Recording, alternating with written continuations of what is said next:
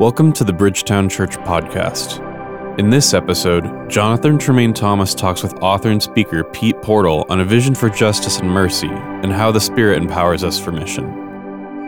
We would like to caution you as you listen that there will be references to violence, drug use, and addiction, including brief language. I'm here today with Pete Portal, the author of No Neutral Ground and part of the core leadership team of Tree of Life, a 24/7 prayer community in Manenberg, South Africa. Pete, welcome to the podcast. Thanks, it's great to be here. Well, we're just so honored to have you and really looking forward to hearing your story. Tell me a little bit about your upbringing. Where are you from and how did God bring you into the work that you're doing today? Yeah, so I'm from London originally, London, England, but have, as you say, been in South Africa for the last 14 years, hence the slightly mixed up accent. But I grew up in a middle-class home. We weren't Christian, so to speak, but we were kind of middle-of-the-road Anglican, I suppose. I grew up knowing all of the sort of Church of England stuff, but had no relationship with Jesus. Got saved after getting in a fight in a kebab shop, age 15. We had, funny story actually, we had, me and a couple of mates, I was at boarding school and we had found, at the back of those lads mags, they have like little fake ID things that you can order. So we all ordered fake IDs and filled them in, went out on a pub crawl, overindulged somewhat, ended up in the takeaway shop and ended up, long story short, getting in a fight with the manager of one of these pubs. And a guy in the corner split us up and, sort of sorted it all out. And I kind of walked home with a bloodied nose and dented ego. And my mum, I think, realized that I was going off the rails in a very sort of cosseted middle-class way. There's nothing particularly bad, but packed me off to Christian camp. And the next week this was, so I turn up and had my, what was it, Nokia 5110, those old bricks that'd be brilliant for building houses. Turn that off because I was mortally embarrassed that I was going on a church thing and, didn't want any friends texting me on the way. And the guy with the clipboard at the door to the bus, ticking our names off, was the same guy in the takeaway shop the week before who had split me up from this fight. Wow. And I had no particular grid for it then, but like the way I'd say is my soul kind of sank and my spirit leapt as something in me recognized there's something unique going on here. I didn't have any grid for it though. Went to this Christian youth camp, met a whole bunch of people my age who seemed fairly comfortable in their own skin, had a level of humility that was actually attractive and I certainly didn't have, and heard the Gospel of Mark preached and was just like, where do I sign up? So went back home, told my folks, told my school friends that I'd been saved and all of this sort of thing, and, met with the ice cold British cynicism that you would expect. But fast forward a couple of years, was then at university in Edinburgh in Scotland, studying a master's in religious studies. I just figured I was a Christian. I didn't know what else to do. So I just did that. And it was at the end of a lecture in my third year that a friend of mine came up to me and he said, hey, Pete, I'm leading this mission trip to South Africa. Do you want to come along? And to be honest, I was still going through what I thought was my cool phase, which is never a cool phase in retrospect, right? Looking back, but but it was a Christian Union trip, and I thought, oh, no way, I want to go with those people. They were getting like T-shirts with Jesus written on it, and all this sort of all the standard caricature, cringe stuff that Christians tend to do. And so I said to him, absolutely no way. I'm sorry, I'm not interested. But then he played the kind of the Christian trump card, as he might call it, and he just goes, well, will you at least pray about it? And I thought, damn it, of course I have to now. I can't be like, no, I refuse. Right. So I prayed about going on this short-term mission trip and I sort of mumbled a prayer, no particular answer that I can remember, except a week later I get a letter in the post from the National Health Service, the amazing free healthcare system in the UK that we love to moan and groan about in England. And it was scheduling the date of a shoulder operation that I had to have for a dislocating shoulder. And it was smack bang in the middle of this proposed 6-week mission trip. So I went back to my friend, told him, listen, I think God's answered me. Here's this letter. And he goes, well, why don't you give them a call? I was like, you can't give them a call. What do you mean give them a call? He said, just give them a call and see if they can move this operation date. So I said, fine, okay, whatever. Picked up the phone, phoned the shoulder consultant's secretary, and immediately clocked this different accent that I didn't recognize. And I said, I'm just phoning to see if it's possible to change this operation date. She goes, you can't do that. This is the NHS, that's great healthcare, but it's very, very, not very flexible. And I said, well, hang about. A friend wants me to go on a trip. And she goes, oh, a trip where? And I said, South Africa. She goes, oh, I'm from South Africa. What sort of trip? I said, like a Christian mission trip. She goes, oh, I'm a Christian. Whereabouts in South Africa? I said, oh, it's a town called Paarl outside Cape Town. I hadn't heard of it. I assumed she wouldn't have done. She goes, oh, no, I'm from Paarl.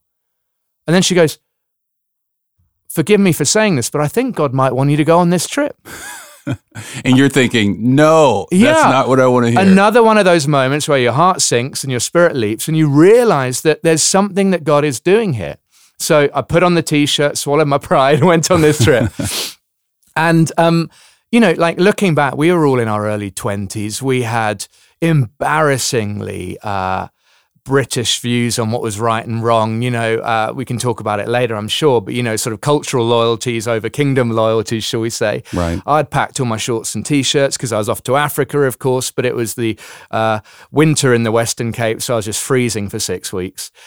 And we were working with a pastor there who had come out of gangs and drugs. He had actually been a general in what is called the Hard Living Gang, the largest gang in the Western Cape.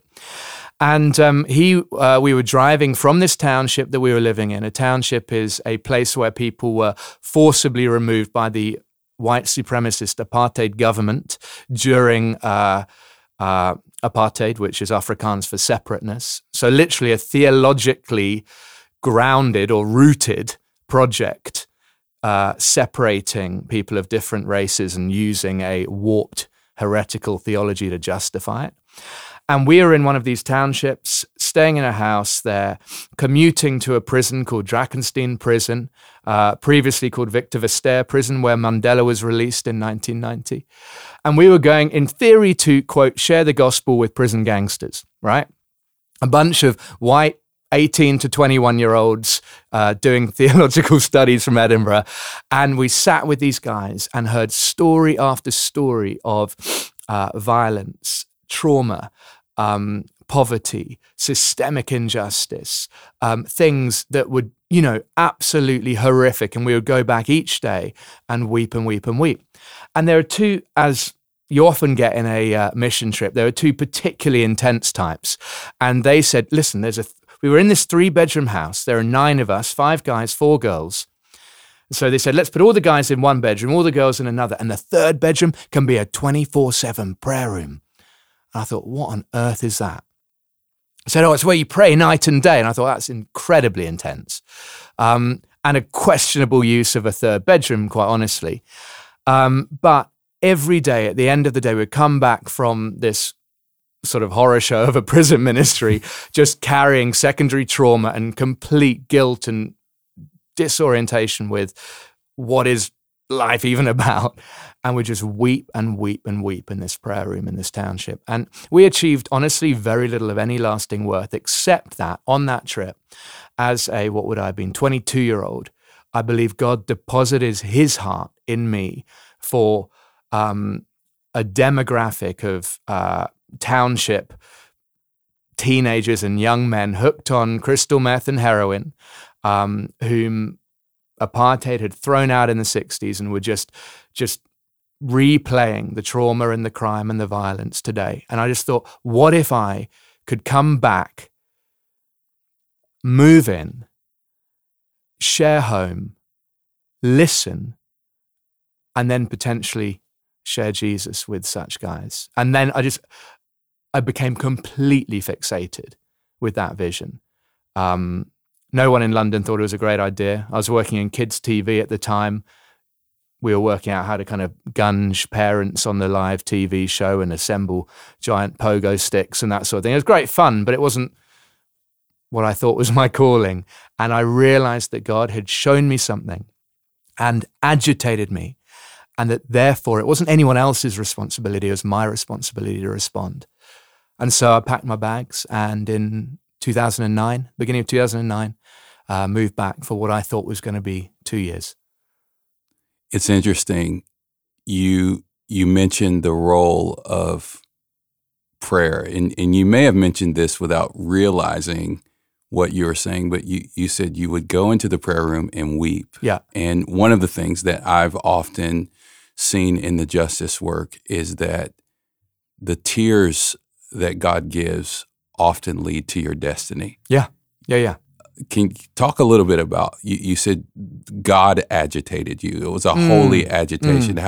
How did you recognize, no, this isn't just kind of a human sorrow, this is a godly sorrow that moved you into that work? You know, I didn't even have that paradigm at the time. I wouldn't have even known the difference probably at that point. I can say it was God now, 14 years later, as, you know, the testimonies of the unfolding story, you know, retrospect is perfect vision type thing. But at the time, all I knew was that I was just worked up. I was angry. You know, and you hear all these things, you know, say, well, your anger and the world's need meet, that's your calling, and all of this sort of thing. But ultimately, I had no idea about that. All I knew is, you know, we had been broken into staying in that house. I had been mugged by a bunch of guys off their faces on drugs. We had been, we'd heard the gunshots. We'd driven into the center of Cape Town and seen this racially schizophrenic city. I mean, Cape Town is the most racially segregated city in South Africa, which is the most economically unequal country on earth. So we had been thrust into the deep end without really knowing it. You know, we kind of Googled Cape Town before we went and saw sort of wine farms, beaches, mountains, all looked very nice. And here we were, as I say, at the deep end of this global inequality, of systemic and racial injustice, of whilst the rule and law of apartheid had been dismantled in 94 by Mandela and the rest of them, the spirit of apartheid lived on. And I was just so wound up by that, because when you consider the high percentage of confessing Christians in the Western Cape and the rest of South Africa, and the fact that, for example, 9% minority of the country is white and yet owns 57% of the land, you think, like, what are God, give me some language and give me some theological grounding for making all things new in this city and in this country. And so in my early 20s, as I say, I just kind of groaned and moaned and wept and lamented and recognized something of the Spirit, but I didn't have the words or the paradigm to recognize really much beyond that. So you pack up your bags, you're carrying now this supernatural burden from the Lord. First of all, when you go back to pack your bags, how did your family react to, hey, I'm going. I'm leaving everything that I know here, and I'm going to one of the worst places on earth in terms of inequality, everything you were just saying. Right. What was that like, and where did you start once you arrived? So yeah, my family, I think, you know, they thought, oh, this is a phase, you know, sort of let him kind of get it out of his system type thing. Which, you know, fair enough. Like, I get that. Because honestly, the vision I was casting was complete fantasy. I just wanted to get back and get stuck in and move into the township and just kind of learn from people who, you know, the world had kind of put last. But yeah, myself and the friend who organized that short-term trip, we moved back and were then introduced to a ministry in this community, Manenberg, which was looking at discipling high-risk youth, 18 to 25-year-old guys in gangs, drugs, and living lives of violent crime. And so we would prayer walk every Tuesday and Thursday. We would prayer walk for 2 hours, so 4 hours a week over the course of a year, you know, hundreds of hours of prayer, walking the streets, getting to know the language, seeing the different gang territories, crossing over them, chatting to people, praying for the sick to be healed, sort of putting our hands on gang leaders' houses and praying for the households to be saved, and making a lot of cringeworthy errors along the way. But, just trying to immerse ourselves in the reality that I had come to love but knew very little about. That sounds a lot to me like taking a survey of the land, right? Putting your feet to the ground, getting in proximity. You see what's happening, and from there, the Lord begins to highlight people, places, needs. What began to happen? Well, we met men and women of peace. I think of a particular story of a woman of peace who used to be one of the hard-living gang's sort of mother figures. And they would use her to hide guns to go into court so that for high-profile gang-related cases, they knew they had some firearms in court if need be. And she had got radically saved out of Islam. I mean, sadly, she's passed away now of sort of natural causes. But she was one of my earliest memories of going into her house and just seeing how she would mother these young fatherless and motherless men really into faith and just disciple them. Men and women of peace all over. A friend, Jonathan, who grew up in Manenberg, and we would just walk and talk. And he taught me to say, when people would say, "Hey, Whitey, wat maakt jy hier so? What are you doing here?" He said, "You just reply to them, ons lopen, but we're just walking and praying." And he said, "Don't talk to anybody unless they talk to you. Don't go up to people as that white missionary savior type and sort of say, if God could do one thing in your life today, what would it be?" If someone asks you a question, go up to them. They're inviting you on their terms. But otherwise, ons lopen, but we're just walking and praying. Wow, that's really good advice. Right. Really good advice. And so eventually you became a man of peace, right? After walking those streets, and you ran into a young man named Dwayne. Yeah, right. So Jonathan introduced me to Dwayne. Dwayne at the time was, I think, 19. He was on heroin and crystal meth, and was, affiliated with the Hard Livings loosely, and then his family were affiliated with other gangs. So he was kind of torn between different gangs. It's his story to tell, a lot of that, but he was, fit perfectly into the demographic of high-risk youth, shall we say. And He just said, I really need to kick heroin and I can't. Like, do you know how? And I just thought, like, well, I mean, I've heard, I'd read Jackie Pullinger's books from, Chasing the Dragon, and we had been to visit her in Hong Kong quite recently, and been to one of their Healing Your Past, Releasing Your Future conferences, which really went into all that, the inner healing stuff. And so I just thought, I'm pretty sure Jesus can beat heroin. So we had a 24/7 prayer room, and myself and Jonathan decided we would lie next to Dwayne. One of us would take it in turns every other evening, and he would lie there, and when he woke up in withdrawal pain, we'd just speak in tongues. He then received the gift of tongues, would start speaking in tongues, the pains would go, he'd go back to sleep. And we did that for about 7 to 10 days. And that was how he detoxed originally. And so that was amazing. And so, I just thought, well, this is easy. We then had a guy knock on the door of our house one day whilst we were praying for other people. And I thought, oh, for goodness sake, we're about the Lord's business, like, get out, And he just said, "I'm so sorry to bother you, brother, but I just had this voice in my head as I was walking past your house saying, I need to knock on this door and go and ask them how to receive Jesus in my life." And honestly, I was just like, cool, come on in. That's exactly what we're doing right here. We'd pray for him, and he left, sort of beaming from ear to ear.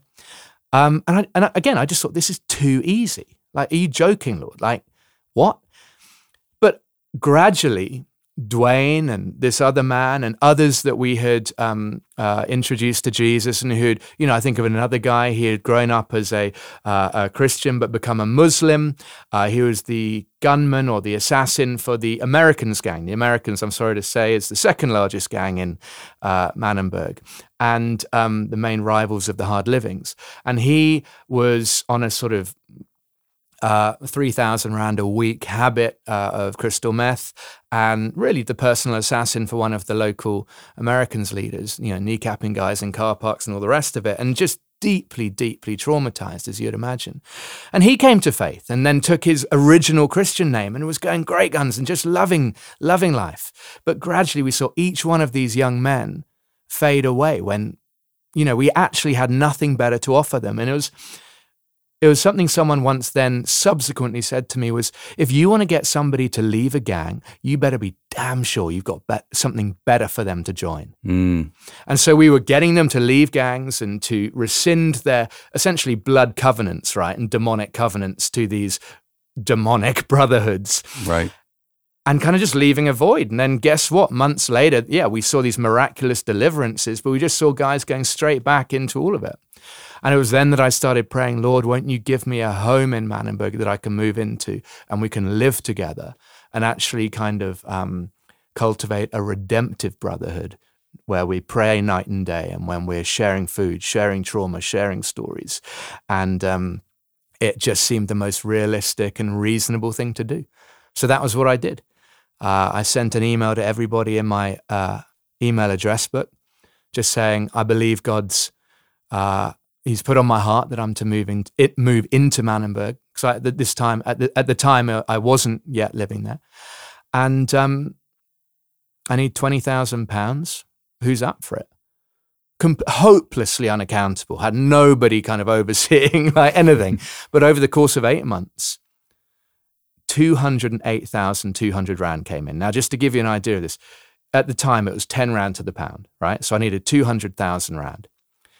And 208,200 came in. So I'm like, okay, what's that all about? I bought this house that was on the market for 200,000 rand. 8,000 rand, I was told, would sort it, the attorney's fees to put it into my name. 208,000. I had this extra 200 rand, which was £20, $25, whatever. And I thought, what's this about? Moved in, I remember on the 1st of May 2010, moved in, turned on the lights, and nothing happened. Because crystal meth addicts had stripped all the copper wiring out of the walls. And my friend Jonathan walks in about an hour later. He goes, I tell you what, give me 200 rand and I can wire the house for you. And at that moment, I realized 208,200 rand over 8.5 months of fluctuating exchange rates and bank charges. And God paid down to the last cent all I needed to move in. I moved in with this young guy, Dwayne, who was relapsing and then coming back and then getting clean and relapsing, etc. And honestly, I lasted 6 months. We were broken into 6 times, about once a month. I was held up by a bunch of guys with guns, and it was a horror show, honestly. I was deeply traumatized and depressed. And again, I remember very clearly on the 17th of September 2010, I remember the last thing I had left was my laptop, because everything else had been stolen. And I said to Dwayne later on, I said to him recently, actually, a couple of months ago, I said, yeah, but you never got my laptop, did you? He goes, and he started laughing. And he goes, what do you mean? I said, well, I moved it from place to place every evening. And he goes, I knew exactly where your laptop was every day. I just knew that the moment I stole that, the game was over. Wow. So 17th of September 2010, I'm writing in my laptop where I was keeping a sort of running journal. Lord, I will nail my feet to the ground here. I'll plant my roots here for the rest of my life. I'm so happy to do that. But the one thing I ask is that you would give me a radical wife to do this with. That was at about 4:30 in the afternoon. Closed my laptop, packed a bag, said, Dwayne, I'm off for the weekend. I'm done. Burn the house down, do whatever you want. I'm finished. And about 8 o'clock that evening, Sarah and I met, and we've been married 11 years now. Incredible. Yeah. Absolutely incredible. Yeah. So what kept you in the house with Dwayne through that trauma, through the robberies? Because I assume his lifestyle was attracting those elements, right? Right. Yeah. He was playing me. But the short answer is codependency. I needed him to legitimize my life and calling somehow. He needed me to kind of feed off. Wow. It was so dysfunctional.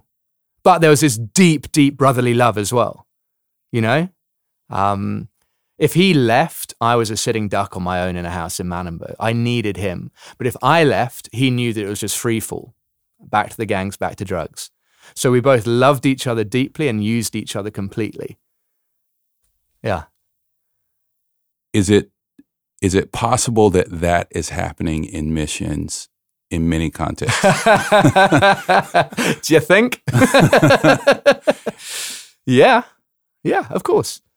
I mean, it's easy to make sweeping statements, isn't it? But Let's be honest, if you're in the mission world, you need to have some testimonies and some spicy stories and exotic stories from the mission field to send back to your sending church and supporting partners.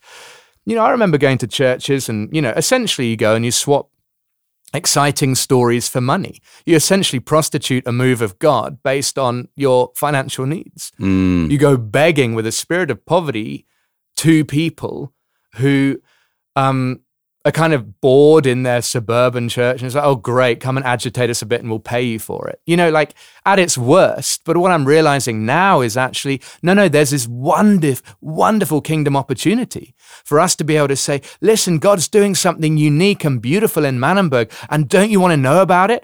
And you know what? We haven't got any resource. You've got loads of it. Let's get together. This could be some kingdom thing. So the thing is, it's a very thin line between a kind of manipulative transactional thing or a deep generative kingdom relationship. And the key, of course, is heart agenda and motivation, because it can look exactly the same, those two completely different scenarios on the surface. But if people's hearts are right and there's genuine, trusting, vulnerable relationship, then actually, it's a gift to be able to go and say, you've got money, we need it. We've got some agitative, beautiful supernatural stories that maybe can spark something in your church. That is a kingdom relationship. Right. But when we're using it to manipulate or a codependency in order just to keep the show on the road, yeah, absolutely. Nightmare. So how did that shift? What shifted in your heart to get you into a healthier place of fidelity in the work? I think realizing that this is all God's ministry. He was much more committed to it than we were. All the stock phrases of he doesn't order what he can't pay for and all of that. But actually a book that was incredibly formative for me was Henry Nouwen's book, The Spirituality of Fundraising. And it just blasts out of the water the power dynamics that the world uses to leverage things and exposes just a kingdom heart behind these, the possibilities of if you can get over using rich people for what they've got, and if rich people can get over leveraging what they've got for a say in your ministry, and if the work can be done on both sides. And I actually read through it with a couple of people who donate to Tree of Life and talked it through, and I think you need as vulnerable and transparent relationships with those funding as you do with those on the ground with you. It's all kingdom. So when Sarah comes into the picture, does she enter into this kind of hostile, volatile environment, or what shifted and what did she bring to help you in carrying this mission? Well, Sarah's a remarkable person and, raises the bar on radical and beautiful in the same way. The way I describe her is she's soft as feathers and hard as nails. She's just astonishing human being. And she, at the time, had just graduated from University in International Relations, and her passion was child soldiers in the Congo. So the first evening we bonded over the coltan crisis in the Congo and the Middle East conflict, and our frustration with suburban manifestations of white Christianity, and whether it was okay for Christians to smoke and all of these things. And we just sat there just bonding over all these things and realizing, oh my goodness, you too? Really? And I said, listen, come to Manenberg, come and meet Cape Town's essentially child soldiers 20 minutes down the road. And the interesting thing was, and Sarah tells this story herself, there was a greater block or resistance or fear in her traveling to Manenberg 20 minutes down the road as there were traveling 7 hours north to Goma, DRC, to work with child soldiers. And that is the the spirit of fear that prevails in particularly the white population of South Africa. And maybe it's it's definitely a provocative term, the brainwashing that has gone on in certain suburbs around places you do not go. And if you do go there, frankly, it's your fault if anything happens to you. And that was what she had been brought up with, and had actually, to be fair, witnessed a whole bunch of trauma done to friends and people she knew. And so she had her own journey of following the Lord's voice to Manenberg. But what we knew was that she couldn't be surfing my wave. It had to be her own revelation. And so 10 years later, we're still there doing it, and that's home. So tell me what it looks like today. How has the community formed through this mission? And what would you say to a congregation or a community like Bridgetown that's really facing many of those same fears? What does it look like for us to go into those places and to follow the leading of the Spirit into places where, frankly, it could be dangerous. Safety isn't guaranteed. It is one of the things that I've said to our team that, Jesus says, "Lo, I send you out as sheep among wolves." So that's not a very beautiful picture, but there's beauty in following Jesus. So I know I've said a lot of questions there, but what does it look like today? And what have you learned? What are you learning in the process? Well, what it looks like today is the home that Dwayne and I, the conviction that sharing homes and sharing lives and sharing money and resources and praying together and worshiping together and depending on a move of the Spirit for sobriety and healing, and more than sobriety, actually because drugs are just the top level, is drugs and gangs are basically young men and women in Manenberg's and probably around the world's best attempt at trying to self-medicate from the agony of the lived experience they're going through. And so we talk about drugs and gangs being the problem. No. Drugs and gangs are an imperfect solution that people grasp at because there's nothing else. Right. And so we have to explain and show and model, there is something else. And more than that, his name's Jesus. And my goodness, he's so interested in getting you off drugs. But he's so interested, much more arguably, in introducing yourself to who he created you to be in the first place. So anyone who comes, we've got a home for young men in gangs and drugs called Crew 62. And that's a small block of flats across the road from where Sarah and I live, literally 20 meters away. Because we outgrew our home. We did originally just open our home for guys coming out of gangs and drugs. But by 2019, we had guys, bags packed, knocking on our gate in tears saying, "We're from such and such gang. We've heard that we can come and get free here. Can't we come and live with you too?" Wow. And we just said, well, no, there's no room. So we started praying for the block of flats across the road. They sold it to us. Praise God. Someone gave us money. So we have capacity now for up to about 14 young men.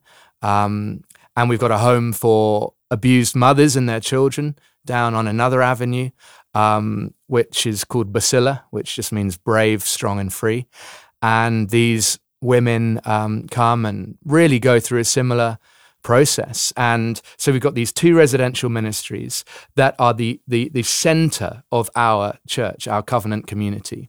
And this would be one of the things that I would say to a church like Bridgetown is we got to go beyond just tolerating those on the margins.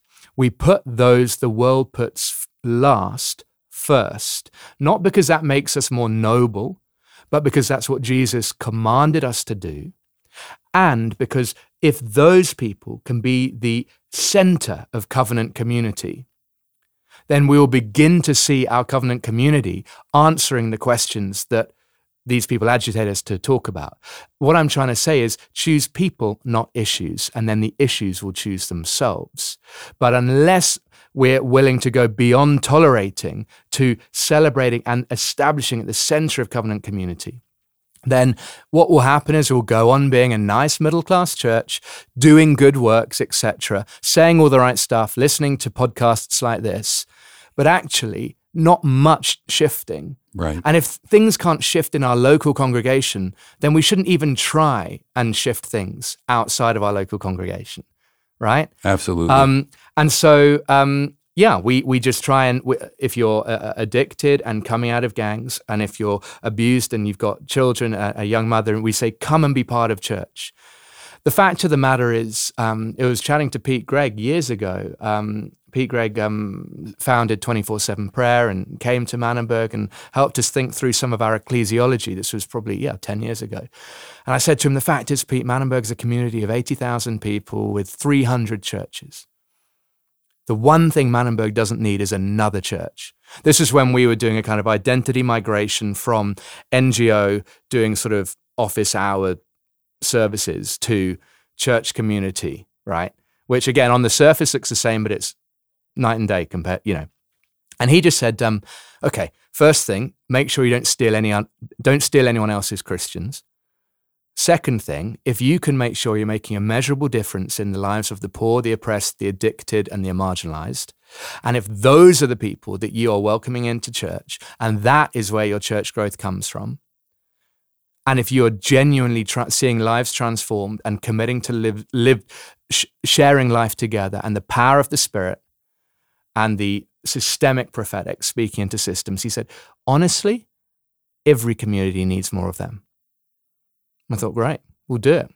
We'll use the C word, and we called ourselves church. I think that is so critical, because the congregational model has been called church and has been the preeminent expression of church for so long, particularly here in the West, that it feels like God is shifting us into a more mature expression of the church and of His heart in these ways. And it really takes us being willing to reevaluate what we call fruitfulness or what we call success. Mm-hmm. And from what I understand, you have a book coming out soon about some of those issues. Right. I mean, so success is, we're all fixated on success, like whether we admit it or not. I think back to a meeting that Sarah and I had with a funder once. And they asked us, we were sitting across the table, like you and I are now, and Sarah was next to me, and this funder said to us, so tell me, Crew 62, Tree of Life, what's your success rate? And my heart sank. Wow. Because it's a core wound of mine, honestly. Like, what have you got to show for your life? You're unsuccessful, like comparison with other people, fueled by doom scrolling on social media. I'm still probably too immature to use Instagram responsibly, if I'm honest. But Sarah just looks at this guy and she just goes, oh, we're 100% successful. And I kind of gulped and thought, what is she smoking? Like, how is she going to essentially lie convincingly about this? And she said, look, the thing is, God never asked us to get anybody off drugs or out of gangs. All He did was say, will you move into Manenberg and open your home to my hurting young men who need help getting out of gangs and drugs? And will you welcome them completely? And will you share my love with them? And will you share your food and your home with them? And she said, we've done that for 60-odd young men, and some of them have got free and others haven't, but we're 100% successful. And at that moment, I was just, as I said, Sarah's astonishing. I was just like sort of gobsmacked. And I thought, that's exactly it, isn't it? Success is faithfulness. Success is not a measurable numerical metric. If we look at the world, I think, is fixated with numbers. But if you look at growth for growth's sake, you think, well, that's the ideology of cancer cells. And yet we're using that to measure church success.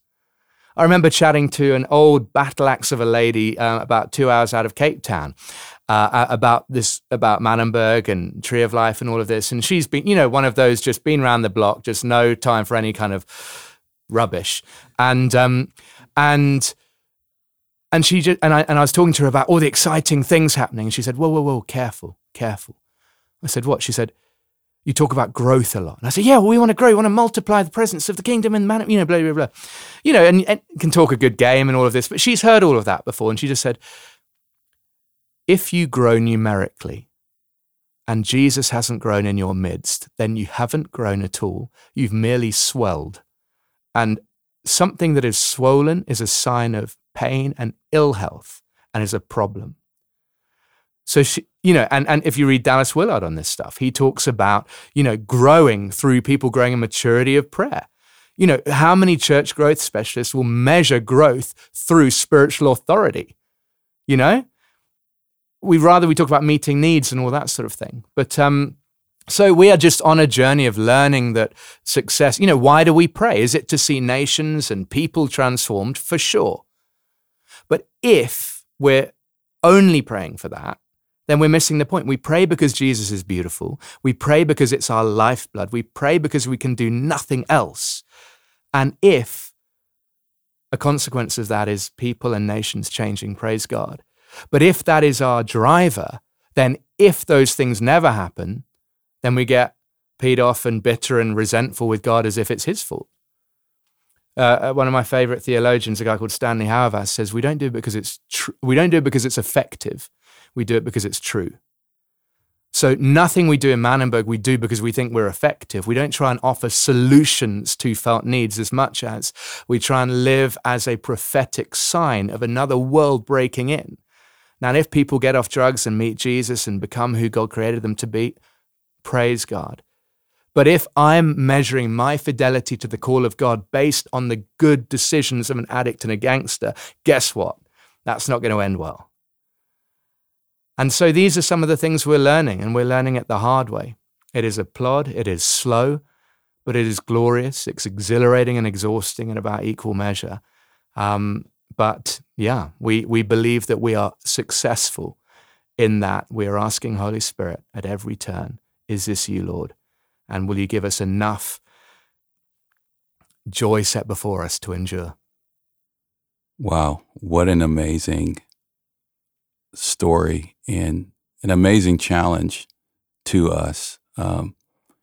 Would you pray for our community as we close out this time together? For sure. Love to. Holy Spirit, I pray that whoever's listening to this now, wherever in the world they are, whatever they're up to, would you just still their heart? Would you just arrest their spirit with whatever truth that has been spoken right into their hearts, God? You know better than anyone that I have no answers. We don't have answers, but that we are just longing to be faithful to what you've asked us to do. I pray, Good Shepherd, you who called us to life in its fullness, and then told us that looks like laying down our lives, would you bring a fascination and a deep spirit longing in the lives of people in Bridgetown to lay down lives that we might discover life in its fullness. Lord, would you help us to orientate our lives to the narratives of pain that we have chosen to silence and mute? And would you remind us, as Isaiah 58 does, that as we share our food, our homes, our clothes, with our own flesh and blood, that you will make us well-watered gardens, that our righteousness will go before us, that we will call and you will say, here I am. And that actually at the heart of all of this is your prescription for human flourishing. So Holy Spirit, breathe over everybody listening right now and do something new and glorious and messy and disruptive in this church for your kingdom and for your glory in Jesus' name. Amen. Amen. Pete Portal, author of No Neutral Ground, in the upcoming book, How to Be Unsuccessful. Thank you so much for your time. Absolute privilege. Thanks for having me, JT.